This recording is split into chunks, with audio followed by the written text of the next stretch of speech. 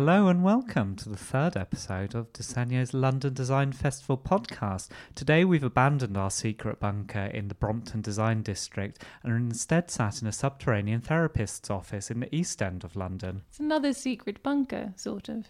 We like secrets. You sound a bit tired, Ollie, a bit subdued. I'm very worn out from Design Week. I feel spent, drained, something of a husk. Too much design for you. All design and no play makes Ollie Stratford a monosyllabic boy. Ollie Stratford, of course, is the editor-in-chief of Desenio, and my name is Christina Rapatsky. I'm the deputy editor. What's the theme for today?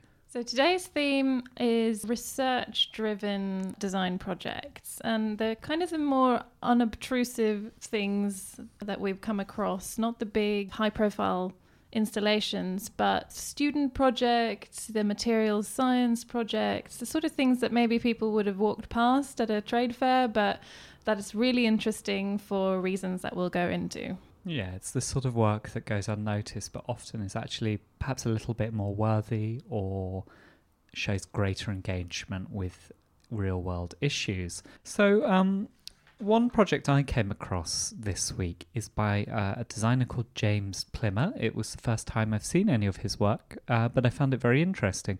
He was exhibiting as part of the Rado Star Prize exhibition, and he was showing a project called Flowhaler, which is a redesign of an inhaler that asthmatics would use. So James's process started by looking into inhaler use, and he found out some statistics which I'm going to quote from quickly. They're really quite alarming. So he discovered that 60% of asthma-related deaths are preventable through better asthma care. He also discovered that 70 to 90% of inhalers are used incorrectly, and that with correct inhaler usage, 50% of the medicine reaches the lungs, whereas a user who doesn't have such good technique with an inhaler would see only 7% efficiency. And then what's he done about that research in terms of design? So it's quite simple, really. He's just changed the form of a traditional inhaler and tweaked it a little bit. So he's identified a couple of factors which improve inhaler use. So one is if you raise your chin up when you use the device, that straightens your throat and improves the efficiency. And the other side is if you breathe in too quickly, that also damages the efficiency. So that can be resolved by, again, raising the chin and straightening the airflow, and also restricting airflow through the inhaler. So James's Flowhaler, it basically has a kind of nodule on the base. So rather than pinching the inhaler, sort of holding it between two fingers, it makes you grip it, and just through the way you have to hold it in your hand, that naturally tips your head back a little bit. That seems like a very intelligent design tweak that's easy to implement as well. What sort of stage is this project at right now? I think it's still early days, so he has prototypes, and now I think the next stage for him is to begin speaking to manufacturers and suppliers and find out whether his ideas are practicable and could be executed. But it seemed very promising, and it seemed like he'd identified a good topic, found a very elegant and simple way to get into it. And so James started this project, I think, originally because he is an asthma sufferer, and he was very impressive. He was on the stand the whole time, which wasn't true of everyone in that competition, and very keen to show everybody his research. And I think that's what's so nice about it, that asthma is a fairly common condition, and an awful lot of people are affected by it, and that's part of the elegance of his design, that this is something which could help an awful lot of people relatively easily. And so it was encouraging to see how committed he is to it. And did he win? No, he didn't win, but he would have been a very worthwhile winner.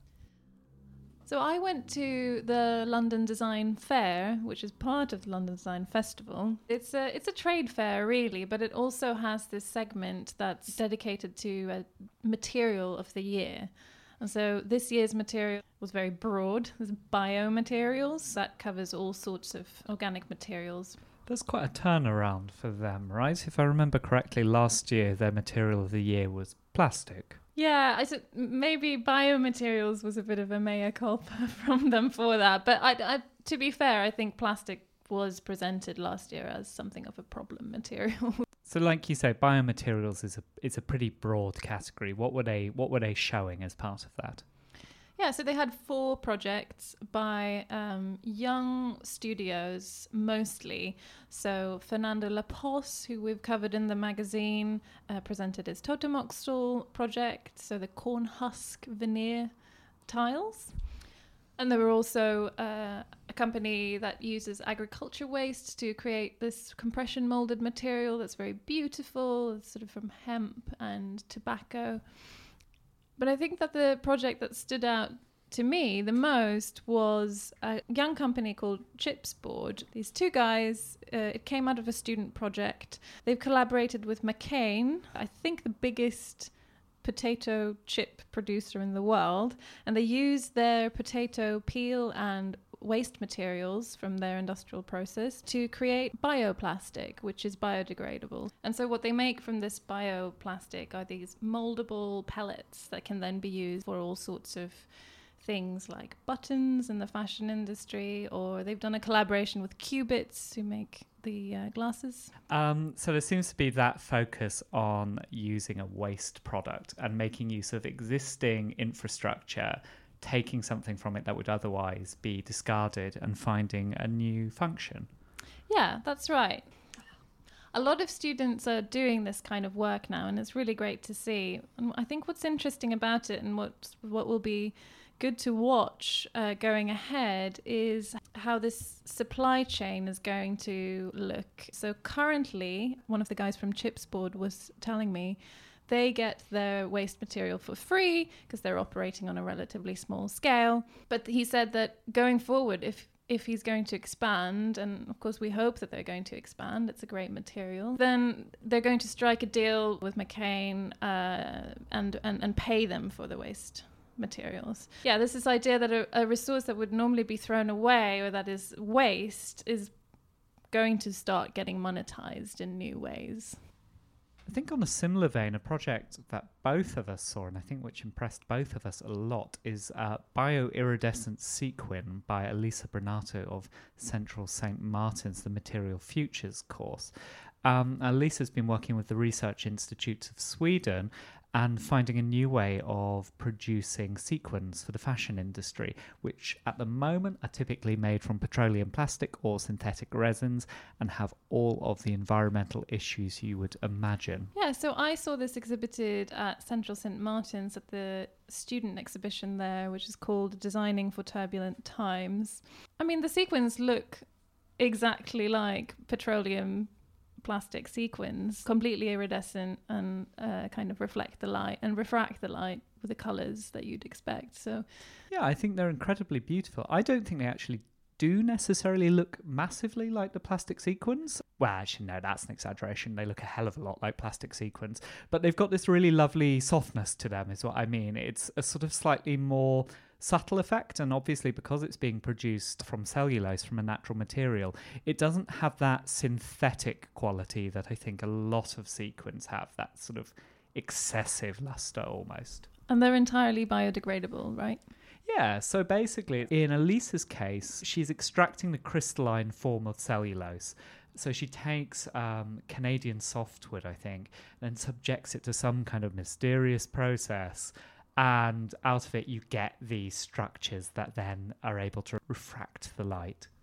So the final project we're looking to discuss isn't materials based, but it is a research project in one sense, in that it's looking at urbanism and some of the systems that put the city together.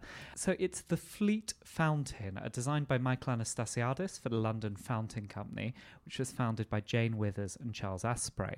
So this is a public water fountain. It's made from bronze. It's an incredibly beautiful object, and we'll speak about that a little bit more. It was displayed as a prototype last year in the V&A, and now it's got a permanent installation on Thurlow Street opposite South Kensington Tube Station. It's an area which gets a lot of footfall because you get everyone going from the station to the museums district. Do you want to describe it? I mean, we both walked right past it because it's an unobtrusive design, but that is also part of its beauty, I would say. Yeah, so it's a bronze column with a sort of slit in the top. It's got a little sensor on the side, so as you move closer, move your hand towards it, a small jet of water shoots up the top. You can fill up a water bottle, have a drink there. And it's very intuitive how you kind of move your hand over the sensor, I would say. So I think Michael Anastasiadis has done an amazing job with the industrial design of the object. Congratulations, Michael, loving the work. But the more interesting story, in a sense, is what Jane Withers and Charles Asprey, the people behind the company, have done. My understanding is it's been a fairly Herculean effort to get a water fountain installed in London. And they've gone through huge efforts to actually understand how that works, because it has to be connected up to the public mains. And there's a huge amount of red tape and bureaucracy to go through. So although this is a very modest start, having one fountain, it's an enormous achievement. I think it's also worth comparing it to the Refill London campaign, which was rolled out earlier this year. Is it 50 or 100 water fountains that have been installed? I think the plan is for 100 as the initial quota, and then it will go up over time. Yeah, it's been much lampooned by designers and design critics. Thames Water has overseen the design of the water fountains, and they're big plastic columns which have an enormous emoji-like water drop on top of them. You compared it to a placemark icon or one of those Super Mario icons. Yeah, it's very obtrusive. It's an absolutely colossal water droplet. So the idea is you can see it easily, know where you can go and get water. So I guess in one sense, it's okay. It is flagging up that there's a water fountain there, whereas previously there wasn't. But it's quite on the nose. It's quite ugly. It's also, this campaign is all about reducing the use of single-use plastics. But then the fact that the fountain itself is made from plastic maybe sits slightly uncomfortably next to that message. I think it's been a little bit unfairly maligned in some senses. I don't deny that these fountains are pretty hideous. They're not very well put together. At the same time, I mean, it's an accomplishment to have rolled out 100 fountains across London. I think they could have done it better. I think the Fleet fountain by Michael Anastasiadis is streets ahead. I'd rather have 50 of those. Yeah, but Refill is a campaigning organisation, and they've gone with this very direct, naive approach. I think there are better ways of doing that, because I think Michael's is campaigning as well. But I have some sympathy, and it strikes me as Refill are perhaps the wrong target in this issue. Our producer, Evie Hall, has just pointed out that when she walked past it, it was hard to read it as a water fountain, and so maybe a little bit of signposting wouldn't go amiss. Yeah, Michael could cast an enormous bronze water droplet that could sit on the top, for instance. Maybe a marble one. He does a lot of work with marble. So, Ollie, any final thoughts? I'm sorry, I put you on the spot there. You've rather dropped me in it. No, I think it goes to say that the festival is an occasion where the headline acts tend to get all of the attention. That's what everyone goes to see. But often there are these quieter projects which show perhaps a little more research has gone in, a bit more care, and they're incredibly worthwhile seeking out, because I think they're a better reflection of what design is today, or what design could or should be. Ought to be, yeah, I agree. Also, that's why we're here, is to trawl through all the stuff and then bring out the nuggets. Yeah, we're going to trawl through all the stuff and bring out the nuggets. That's always been Disegno's mission statement, and we're not going to stop. We're going to supply you with nuggets until you can't take any more. So I think that brings us to the conclusion of this third episode of Disegno's London Design Festival podcast. Thank you to everyone for listening. I think we're going to do one more episode after this, something of a summation. Yeah, I have more to say. A series finale. We also want to thank everyone who came to our event on Thursday evening and all the participants in that event. And we also wanted to say that Disegno 24, the autumn issue of the Quarterly Journal of Design, is now on newsstands. So you can pick it up in your local newsagents or bookshop, or you can order it online. Why not subscribe? What a lot of ways to get Disegno. That's many so ways. Convenient.